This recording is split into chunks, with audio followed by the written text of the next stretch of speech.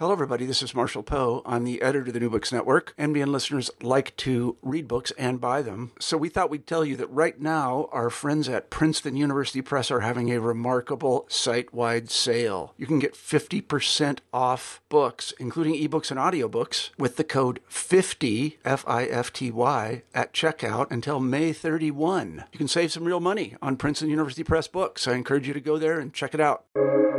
Welcome to the New Books Network. Hello, salam, and welcome to the podcast New Books in Islamic Studies, a channel with the New Books Network. This is your co-host, Shahnaz Haqqani. Today, our conversation is with Celine Ibrahim about her new book, Women and Gender in the Quran, published with Oxford University Press in 2020. Ibrahim earned her PhD in Arabic and Islamic Civilizations at Brandeis University. She's editor of One Nation Indivisible, Seeking Liberty and Justice from the Pulpit to the Streets, published with Wipf and Stock Publishers in 2019. She's currently working on a manuscript that explores the concept of monotheism in Islamic intellectual history, which is forthcoming with Cambridge University Press. In Women and Gender in the Quran, Ibrahim explores key themes related to gender in the Quran, focusing on women such as female sexuality, female kin and relations, and female figures in the sacred text. Among her findings is that there are no archetypal women in the Quran, and instead, the Quran provides a wide-ranging depiction of women who figure as negative and positive exemplars and ultimately serve the specific didactic aims of the Quranic narrative.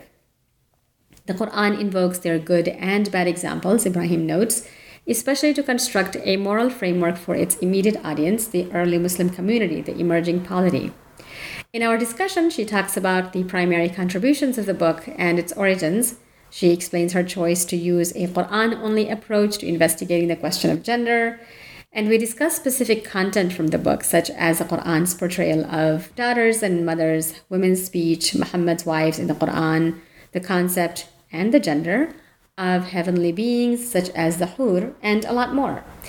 This here is my conversation with Celine Ibrahim. Hi, Celine. Thank you so much for joining me today to talk about your book, Women and Gender in the Quran. Hi, Shahnaz. It's a pleasure to be here. Absolutely. So it is our tradition on the New Books podcast to ask our guests to tell us about their intellectual journey and how they got here. Could you walk us through that? Yeah, so my intellectual journey in terms of Islamic studies is a bit of a combination of having a traditional background and coming to the text as a Muslim who lives this as a devotional practice, and then also studying Islam through academic means. And so I think for those who approach the book, they can see a bit of both of those influences coming through. Nice. And how did the book come about, and why now? I can remember being in a classroom in a graduate school with Layla Ahmed, and it was the first time that I had thought about gender in Islam in a sustained way. And we were looking at the tradition of having concubines in Islamic law. And I think that was, for the first time for me, this opening into what it meant to be a woman specifically in Islam. And since that point, I think, for me anyway, there was always some type of intellectual struggle between what I was discovering, coming to texts and traditions from a more historical critical perspective, and then just my practice of being a Muslim. And so in many ways, when I was deciding on my first book-length project, I wanted it to be a project where I could continue to explore some of those questions that I had, those places where my own practice met kind of the intellectual history, and that caused me some friction. And at the same time, I thought that it would also be beneficial for others who were also potentially, in their practice as Muslims, having particular questions regarding gender. For sure. I think this book would be, and not I think, I know this book, and I was just talking to some colleagues about this and friends about this, that it would be it is such an excellent and also very liberating read for a lot of for Muslims who for academics too, I'm sure, but for non-academic Muslims who are looking for a women-centric interpretation of the Quran, something that puts women at the center, and some of the conclusions that you make and the interpretations that you offer, I think, can be very freeing for a lot of us. So thank you for this book. I also have to give Omid Safi a little credit here, because very early on in my graduate studies, I had presented a paper, and after hearing the paper, he had come to me and we started a discussion, and essentially, he said it much more eloquently like this, but this is what my memory distilled is, there's so many positive things to focus on about women in Islam. Why have you only chosen, this whole list of negatives? And that for me kind of set me in a different trajectory.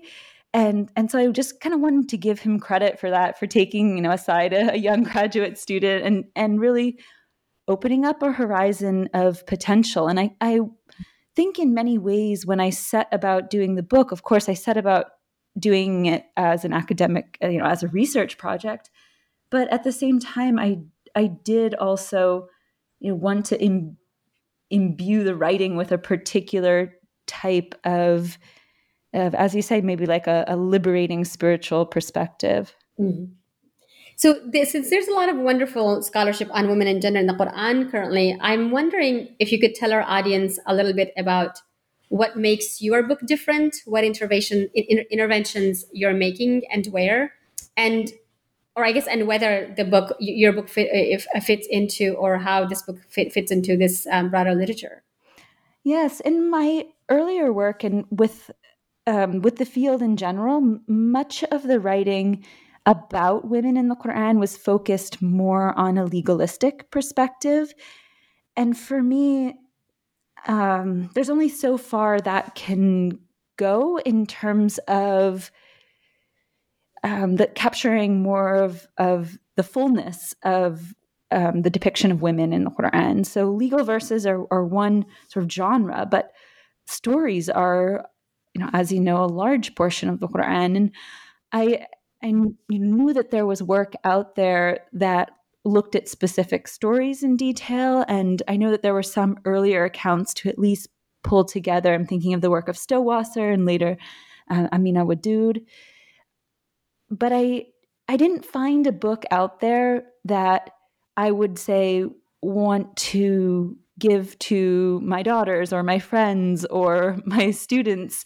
And so I sort of set out to write that book that would distill in as comprehensive a way as possible the tropes and themes about women figures, making that distinction between woman as a category that then has a type of legal valence from this genre of just stories and what are women characters like when we look at their not just deeply at one particular story, but as a cohort, if you will. Mm-hmm. No, some of the themes you cover, I couldn't think of, and the only thing that I could think of actually that relates to gender that doesn't get covered in here is men. No, only in relation to women they do, of course, but given that gender, it turns out men too shockingly have a gender, and we talk about gender today, but still focus on women. And so, other than men and masculinity as a theme, which you do address in the conclusion briefly, but it's pretty. You have you talk about female sex and sexuality. You talk about sexual slander, sexual assaults, otherworldly sexualities. You talk about female kin relations, procreation, parents. It's really, really comprehensive. It's incredible. I'm about 80 pages into a manuscript on men and gender in the Quran, so we'll see where that project goes. It might take me another 10 years, but it is currently in the works to some degree. Very exciting to hear. So can you walk us through some of the essentials, like the frameworks and the methodology of the book, how you're approaching the question of gender and women in the Quran to ground your analysis? Great. Generally? Yeah, so the first decision point I really had to make was, who is counting as a woman figure here, and that I decided would include women who are mentioned in parables, such as the woman figure who unties the knots, or how we translate that is just in dispute. But these small mentions, so a woman figure in just one verse. And then my second question was, how do I deal with the women figures that are extrapolated much more so in the tafsir tradition than they are in the Quran?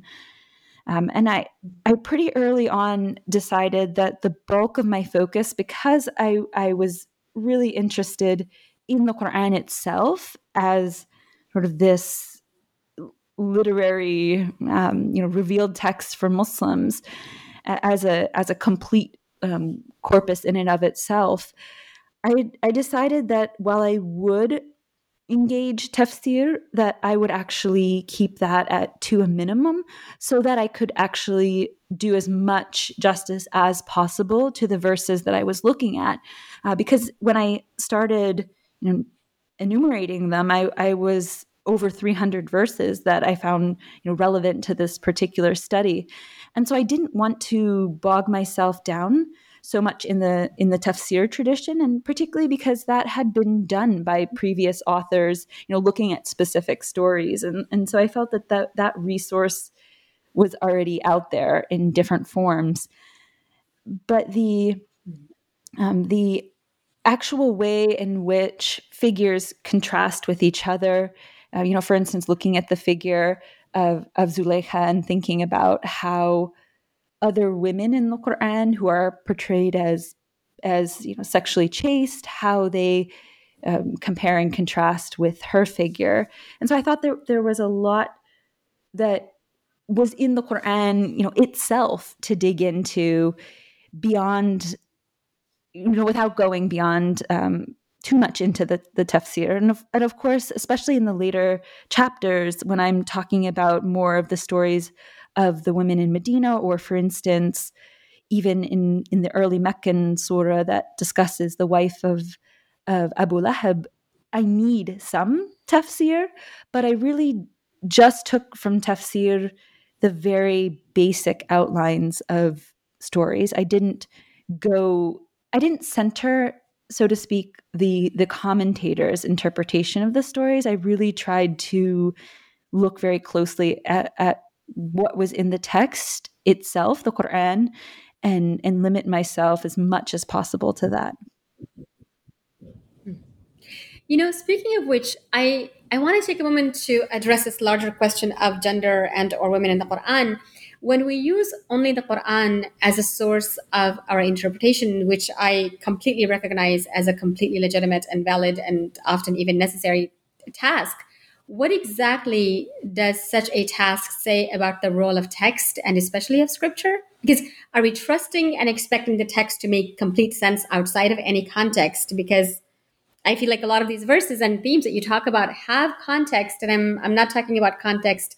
I'm not talking necessarily about socio-historical or political contexts in which these verses are revealed, but I'm also talking about verses that are part of a larger surah, right, or a larger theme in a specific surah. So the way that women talk, for example, is also very similar to the way that men talk. Something like that, right? And I wonder what we lose when we focus on a specific verse or a word without contextualizing it in, say, the larger surah or the theme of that surah. So can you share some thoughts with us on what you were aiming for by looking at each verse and gender theme on its own and using that specific verse alone to make your point? Is it even really possible to interpret the Quran using the Quran alone? Yes, I like to think about it as different layers of meaning. So you're going to get one type of reading if you're just looking at the Quran alone, and there's going to be value in that. I mean, that's my conviction, sort of both as a practicing Muslim and just as a a scholar of the text. And so, for instance, what I'm doing with the heavenly beings in paradise, that's just looking at the text alone and trying to say, what sort of depiction taking away the backdrop of many centuries of writing and interpretation on this subject, as much as possible. What are we getting from this different lens, this different approach that is Quran only? And it's not that I'm advocating in an ultimate sense that is the only or the best way to read. I just think it's a modality of reading, specifically when it comes to the women figures, that has been totally overlooked, in favor of a tafsir, tradition, and that particular approach, which tends to extrapolate stories maybe beyond their Quranic context a bit. And so that's what I was interested in, just more providing a multiplicity of readings, providing a depth that a Quran-only approach makes possible. And again, I wasn't finding it in devotional Muslim contexts so much because of the influence and the weight of the tafsir tradition, but I also wasn't finding it in academic approaches to the Quran. I think because there has been an emphasis on maybe reading the Quran through the tafsir tradition rather than just kind of reading the Quran, for its own sake. So there remains just so much work to be done, I think, taking that methodological approach. And again, it's not, for the devotional, audience, I don't mean to be undermining the tafsir tradition at all. I just think that there's additional insights that are still, in the Quran, ready to be mined, that the tafsir tradition, it has not exhausted. Mm-hmm. That's very helpful. And let's be real here. The tafsir tradition is very, very masculine, and it's by men, or the stuff that's remained, that's left for us, right? And so the stuff that survived, and so when they're going to interpret it in ways like the whole discussion, I found very convincing in your book, because it's the fact that you tell us it's not this feminine gendered being, which I'll come back to this later in specific questions about that, but the tafsir tradition completely disagrees, and it's because they're coming at it from a very, very different perspective, and also they're men who are putting their own selves and interests into the text, and we've seen a lot of evidence of that. And I think Amina Wadud and you also do a very good job explaining how we read things into the Quran anyway. But that also then brings me to say, your response, which is very helpful, also makes me wonder about the role that this book is, what you see as the role that you see this book to be playing in Muslim readers' lives, and how you might respond to those. And by those, I mean here specifically these devotional Muslims that you're thinking of, the same folks who might find a book like this very liberating, right, very freeing, who would say, well, maybe the Quran doesn't gender, say, the hur, but the hadiths do. How do we deal with something like that? Or if you have any thoughts at all to share, we don't have to talk about this at all. This is pretty idiosyncratic of my approach, but I feel like I was never really trained well as a hadith scholar, and so it is a realm that I've not, specifically claimed to have expertise in the same way, and so I think it's for maybe my future work, maybe someone else's work, to look more closely, in a as comprehensive a way as possible about themes of gender in the hadith, because some of these questions can't be answered by just looking at a small subset. It really needs to be comprehensive and holistic to try to understand, from a scholarly perspective or from a devotional perspective, what these texts, not only what they're saying to maybe their initial audience, but what they're supposed to be saying to a contemporary audience. And for me, there's to say that I'm not qualified to look at hadith firstly, I'm not qualified from an academic perspective, and I'm also not qualified in terms of a devotional Muslim perspective either. And, maybe that's qualifications that I'll eventually pursue sometime in life. But I think it's important to, when we're working, whether in academia or in other spheres, in kind of contemporary religious communities, to know our boundaries and to know what areas we are experts in and what areas we might be doing more harm if we try to assert a particular claim. Like, I have not done the work to sufficiently probe that issue, and it needs to be done, of course. So maybe I'm the one to do it. Maybe there's someone else out there who has that particular interest. Also, it also raises a lot of important questions about if once we find evidence about a particular something like a fact in the Quran, why are we so invested in sort of challenging that and saying, well, I don't think, why do we want to contradict that using a different source like the hadiths, which are secondary to the Quran? Like, Muslims agree that the Quran is the most superior of all the sources of Islam. So it would then raise a lot of questions about what relevance does the Quran end up serving after all, if we're not looking at it as a primary source, for understanding something like gender in this case. But yeah, and another way of asking the question is, what's at stake? And so for me personally, in asking the question about the hur and trying to see what the Quranic depiction precisely was, it was a question of, does God care in an ultimate sense about, women's, desires, or, to put it kind of in a crude way.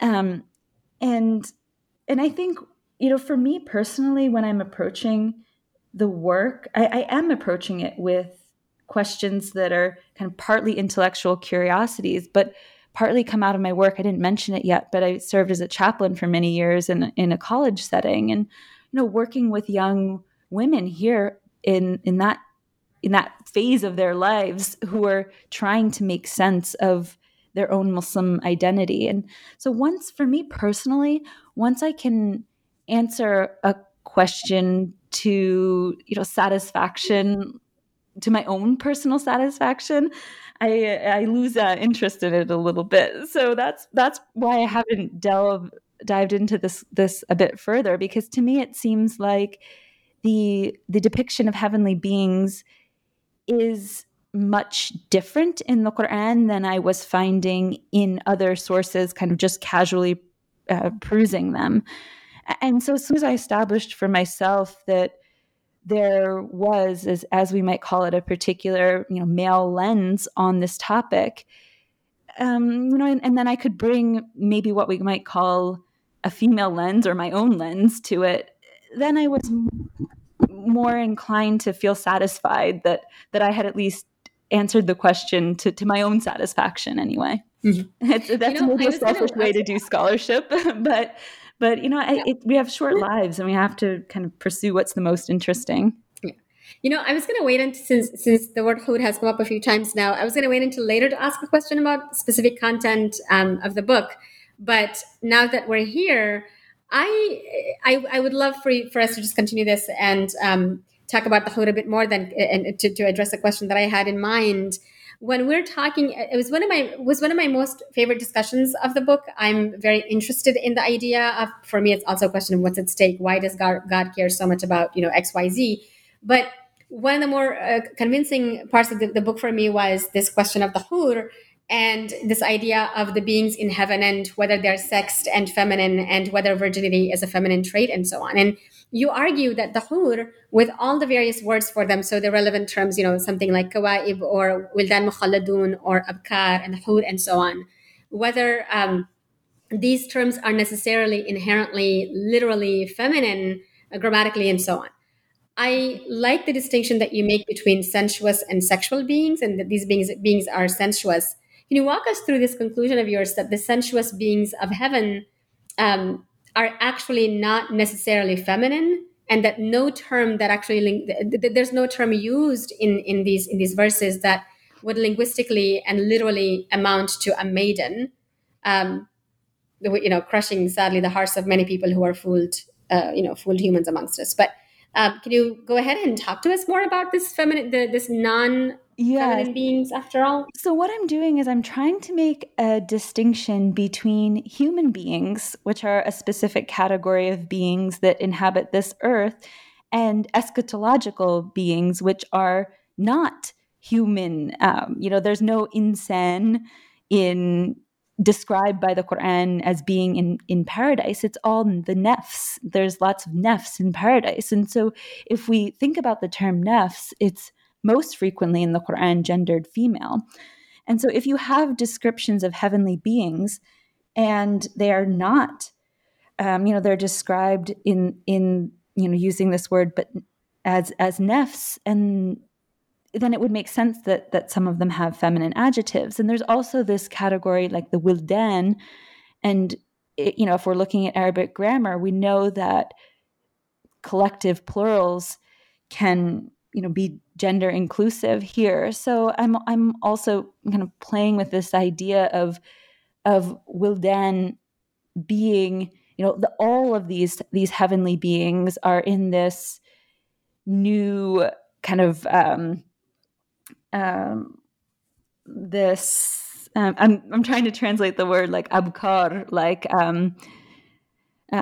fresh state, this virginal state, like not thinking about virginity as literally having a hymen or having not had sexual intercourse before, but as being virginal in the sense of being new and a new creation, which the Quran uses that kind of imagery of.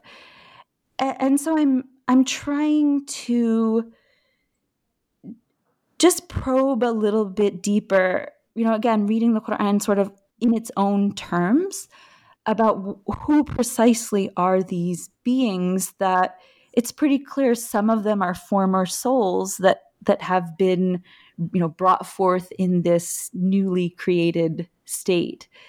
And in that exploration, the Quran certainly has innuendos that are very sexualized to, describe the interactions between these beings. And one of the things I found fascinating was that there's descriptions of lots of food in paradise, and there's, specific descriptions of the people in paradise consuming this food and taking great pleasure in consuming this food. And there's also a parallel then between, potentially sexual relations is also one of the pleasures of paradise, but the Quran does not promise that. And some people might say that, that's a certain ethic of modesty coming through. But then I also showed that if you look at other verses that talk about sexuality in the Quran and sexual congress and interaction between human beings, you find that, yes, sometimes the Quran speaks in innuendos, but sometimes it's very direct. And so I don't know that kind of a modesty question would really come into play when other verses certainly discuss the issue of sex and sexuality very directly. Yeah. One of the topics that you take up here is that of Yusuf and Zulaykha, who of course isn't named. And you observe that the only mention of sexual exploitation or assault involves a woman assailant, which seems really significant. And I wanted to ask if you could say more about this and, what this might mean, and how do we as contemporary humans living in an age of Me Too deal with something like this? Yeah, my thinking in this came out of a panel that I was asked to sit on a while back for the Journal of Feminist Studies and Religion, looking at sexual violence in sacred texts. And I was sort of anchoring part of the Muslim response to this question. And so I noticed that you do have the story of the angels and the mob, that the angels that come to Abraham and Lut, and the mob that wants to force themselves onto the angels. So there's that one mention of kind of a a sexual assault type of situation. But then if you actually look at what story actually has figures interacting in this way, you find that with Zulekha's proposal, in a very clear manner, Joseph is saying no. And I think that I use this story when I teach in more devotional contexts as well, to think about what consent means, and to also reread this story as not just a woman kind of insinuating, forcing herself upon a man, which might be, in our experience, it might be that the opposite is actually true, in that most of sexual assault, cases involve, a male perpetrator and a woman victim or survivor. I think that not having the trauma in a way of reliving an assault, if you're a woman coming to the Quran and you have experienced that trauma in your life, and you're, just standing in Taraweeh prayer, it could be a bit more traumatizing to have it be a woman, who's the on the victim side, given that that's the case that's so much more prevalent in human history, if I can just kind of guess at it in that broad sweep. And so I think that there's a way to read this in a literary lens, but I think there's also some potential here for the story as to be read in kind of this context of morality as well, and thinking what lessons are there to open up this conversation in contemporary Muslim context, because it's a conversation that needs to be had, in a practical sense in contemporary communities, and to be able to open it through a story, I think is a really helpful way. And the story, again, as it's told, it's potentially less re-traumatizing to women who are more likely to actually have experienced this type of unwanted sexual advance. One of the primary arguments that you make in this book is that the Quran doesn't provide any one exact. There's no archetypal woman in the Quran. There's women aren't just good or just bad or one way or another. They're essentially human, right? So they're complex. They make mistakes. They're problematic. They're virtuous. They're bad, and they're good, and so on. But we do have stuff like, and I loved these, basic facts that you mentioned here and there, which I think are so significant. And I wanted to say, tell me more about this. But one of the points that you make, for example, is that the portrayal the point of the portrayal of daughters in the Quran, or of sisters in the Quran. So there are no corrupt daughters, for instance, you point out, and there are no conflicts mentioned between sisters. What does this mean, though? And I mean, here I'm thinking, oh crap, how could the patriarchy exploit something like this? Because, look, how this just means that women are, I don't know, inherently compassionate and good, and they avoid conflict and so on, which at the same time, the patriarchy also doesn't think that way of women. So I would love to hear your thoughts. Like, what does it mean that this is how it looks like the Quran is portraying sisters and daughters? Yes, and mothers too, right? Because you have mothers who maybe make some mistakes. Like there's a mother in a parable who, with her husband, prays for a child and then essentially forgets her piety, and there's stories in which mothers are censured. So Nuh, his wife, presumably, she has children, or at least Noah's children are mentioned in other verses, but you never see a woman, interacting with her children in a morally reprehensible way. Whereas you do have a figure like Abraham's father, threatening to stone him for having different theological convictions. So yeah, what do we do with that? Part sometimes as I was working on this manuscript, I would immediately see the potential relevance of such an observation. And at other points, any given observation, and at other points, I could just observe something, and I wasn't exactly sure myself, what is the meaning of this, or what meaning could I ascribe to this? And really, that the question about no corrupt mothers, interacting directly with their children, and no corrupt sisters, no corrupt daughters. We, on the one hand, there's less women figures mentioned.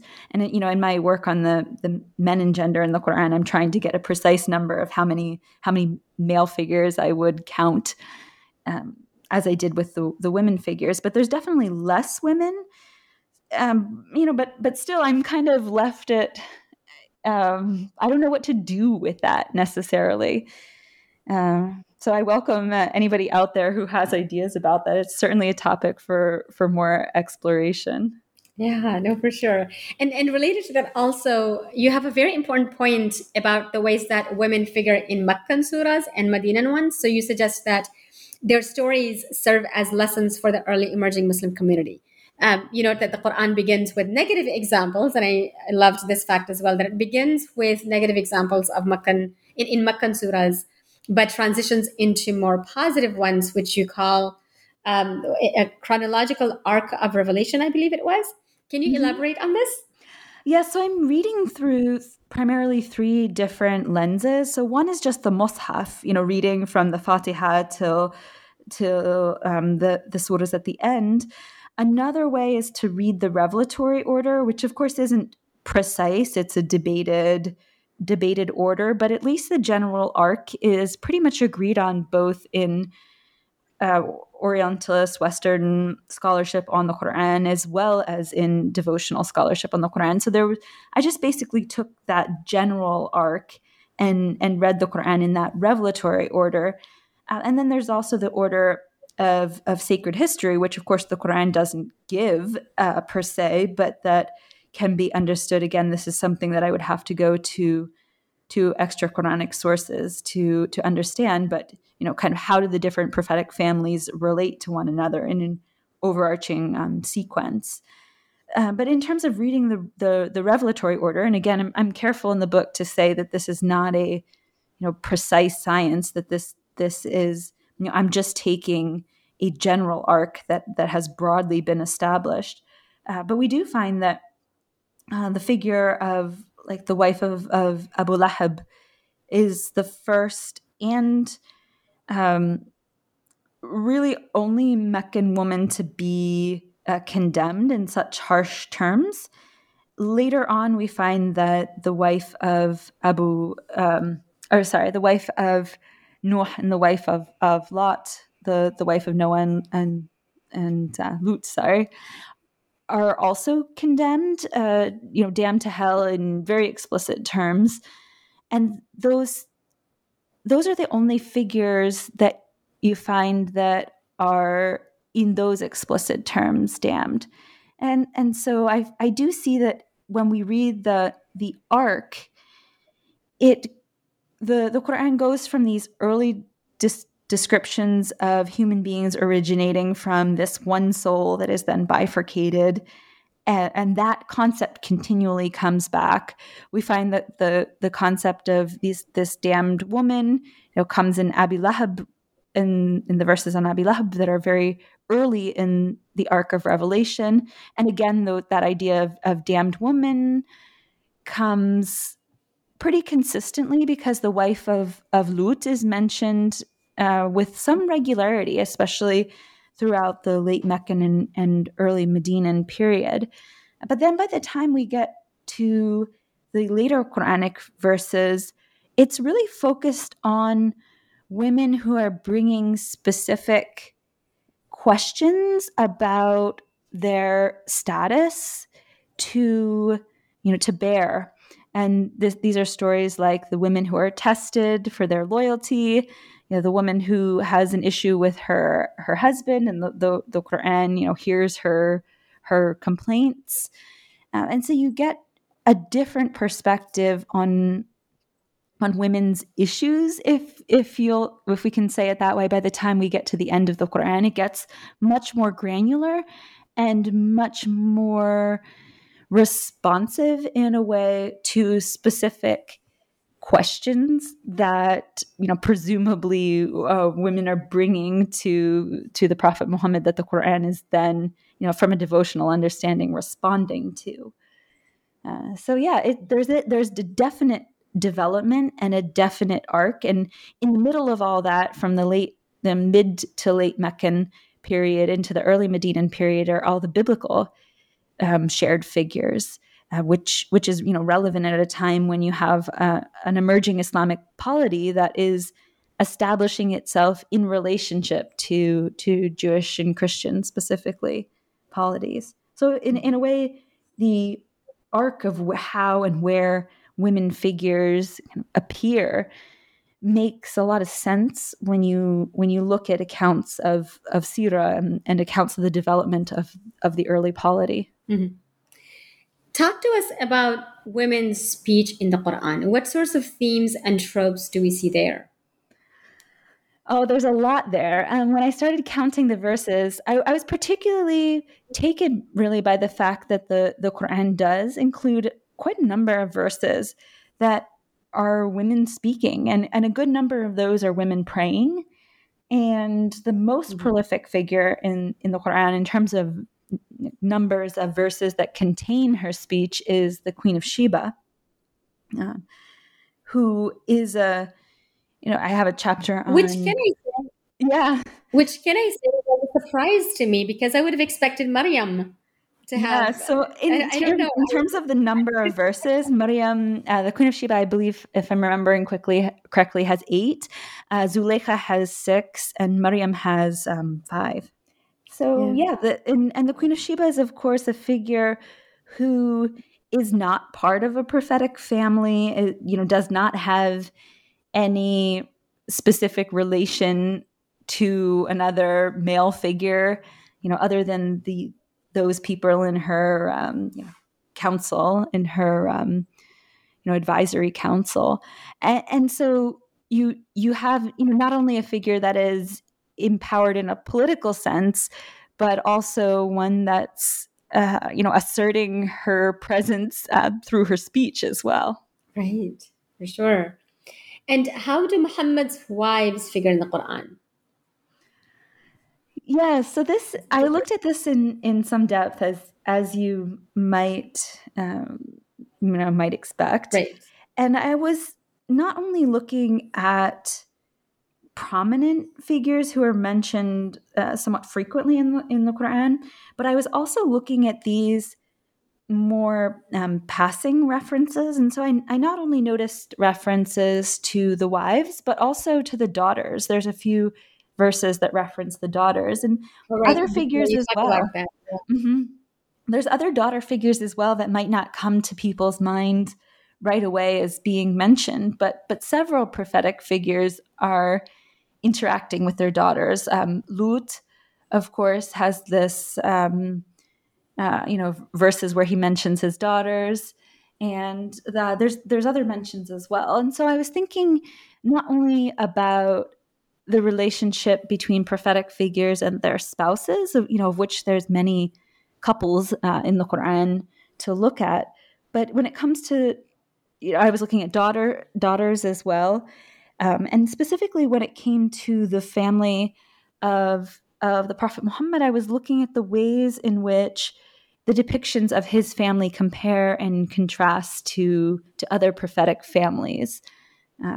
And there's a lot to be, I found quite a bit to comment on in there, but maybe some of the most interesting would be my trying to tease out this distinction between the use of the term azwaj for the Prophet's wives, and then also the idea of nisa and nabi. Nisa, being women broadly, meaning women, presumably women of the household. And what I try to say, a lot of past commentators have taken nisa and nabi to mean specifically wives, and it's translated like that in many English translations anyway. And I try to make the case that Nisa an-Nabi is actually referring to the women of the Prophet's family more broadly. And I make that case like looking at Surah Al-Ahzab. But, it's these like small interventions that I'm trying to make a linguistic argument for that might not have a whole like lot of cumulative impact, but it is in a sense a reprioritization, if you will, of the actual Quran, and what information it could give us about any number of topics, whether as scholars or as practicing Muslims. I just remember there's you have a discussion in the book where you talk about how the family and women's bodies figure in the end times, right? So as signs of the end times, the loss of the family, or something happening to the female body, or a woman having a miscarriage and such, or sort of very, very symbolic things that are very real. Why can you tell us? Can you tell our audience about that, and what you as sort of the loss of the family as punishment, the specific references to female bodies, the woman's body as signs of end times? Yes, so that one of the signs of the end times mentioned specifically in the Quran, that women will lose what they're carrying. And I was thinking about this primarily in a pastoral lens, and how devastating that experience I've seen that experience be for women, and to think about the horror of end times as the female body itself has this particular response to the terror of end times, that I think it's not just about the affect on the body, but also the psychological, emotional trauma that can go with that experience. And part of my methodology for approaching the Quran, at least in the devotional circles in which I'm also kind of operating, is to help people sink a bit deeper into particular meanings, to kind of slow down and let the Quran have an affective, let ourselves have an affective response. And right. I think there's also a modality of writing about the Quran in Islamic studies, and Karen Bauer is certainly doing this as well as are other people, to use that, thinking about what is the desired affective response of particular assertions in the Quran, and I think that's one where the Quran is using this very specific female experience, and while it's devastating too for partners, there's the immediate impact of having a miscarriage is on the female herself, and so it's communicating in a way through this deeply feminine experience, in this affective way, this point about end times. And so that's what I'm trying to do. I'm trying to slow down the reading a little bit, and maybe, especially for Muslims who have just been exposed to the Quran their whole lives, to maybe show some different perspectives on verses. It was really powerful. I want to talk about positionality, which you engage with in the book, in the beginning of the book, when you're discussing the challenges of writing an academic book as a practicing devotional Muslim. Can you tell us more about some of these challenges, and why something like an assertion of your identity and beliefs is necessary or important or constructive in academic works? Yeah, so unlike some of my male or male presenting colleagues, I can't, because I'm wearing a scarf, it's more obvious that I come from a devotional Muslim perspective. And so when I'm in academic circles, because of just the legacy of ascribing particular meanings to a headscarf, or just looking at Muslim women's agency in derogatory ways, I'm always coming up against, I'm not given the benefit of the doubt as a scholar, or, as a practicing Muslim, who does affiliate in devotional circles. There's a bit of a suspicion as well around Islamic studies in the academy, and sometimes rightly so.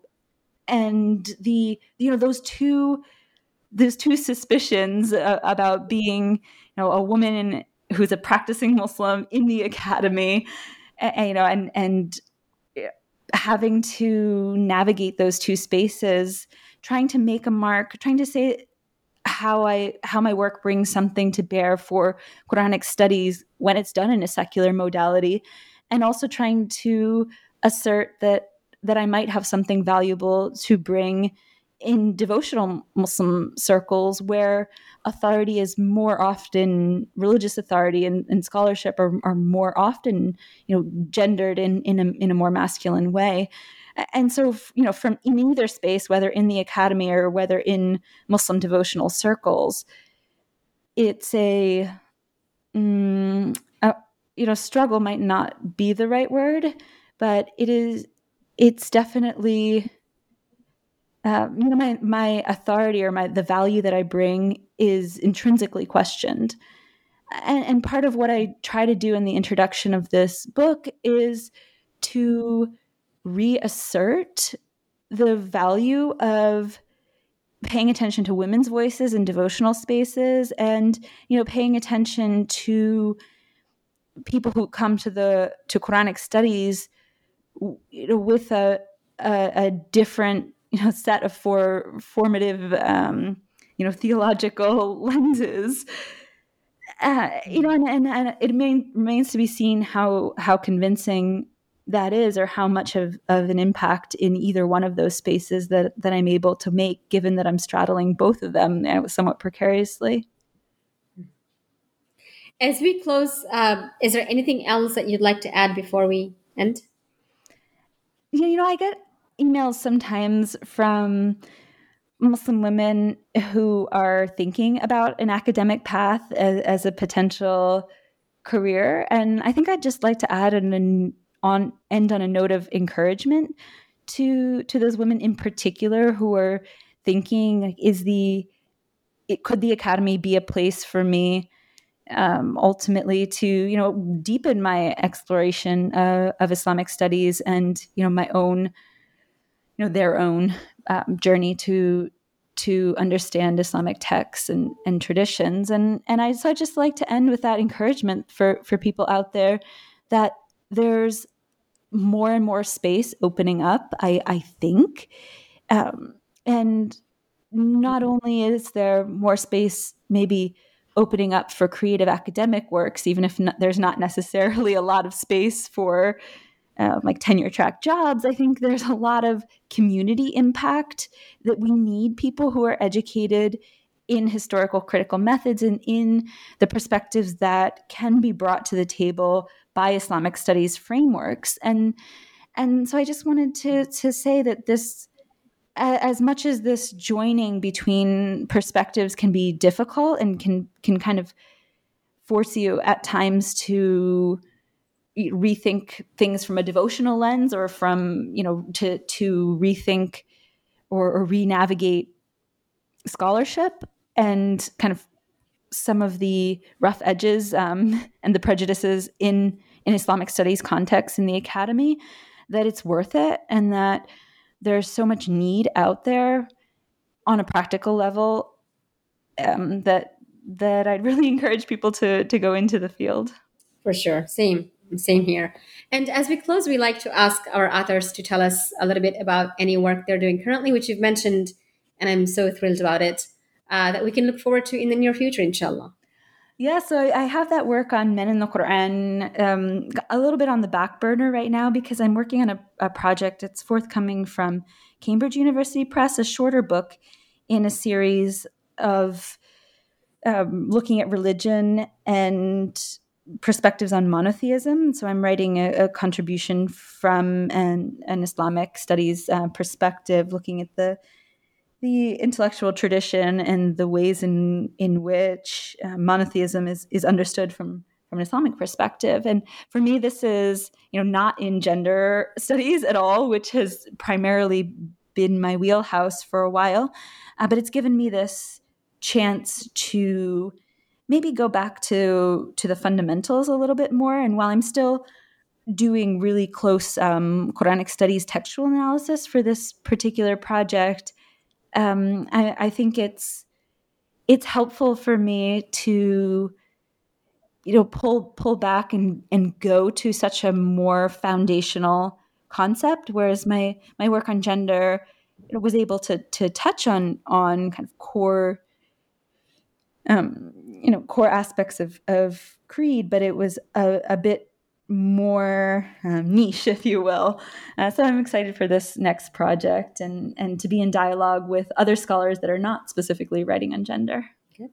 Well, thank you so much. That's all the questions that I had, and I enjoyed this very much, and I'm so grateful you made time for us. Yeah, thank you so much. It's been a pleasure. All right. So that was my conversation with Celine Ibrahim, where she discusses her new book, Women and Gender in the Quran, published with Oxford University Press in 2020. Thank you so much for listening and stay safe. Salam.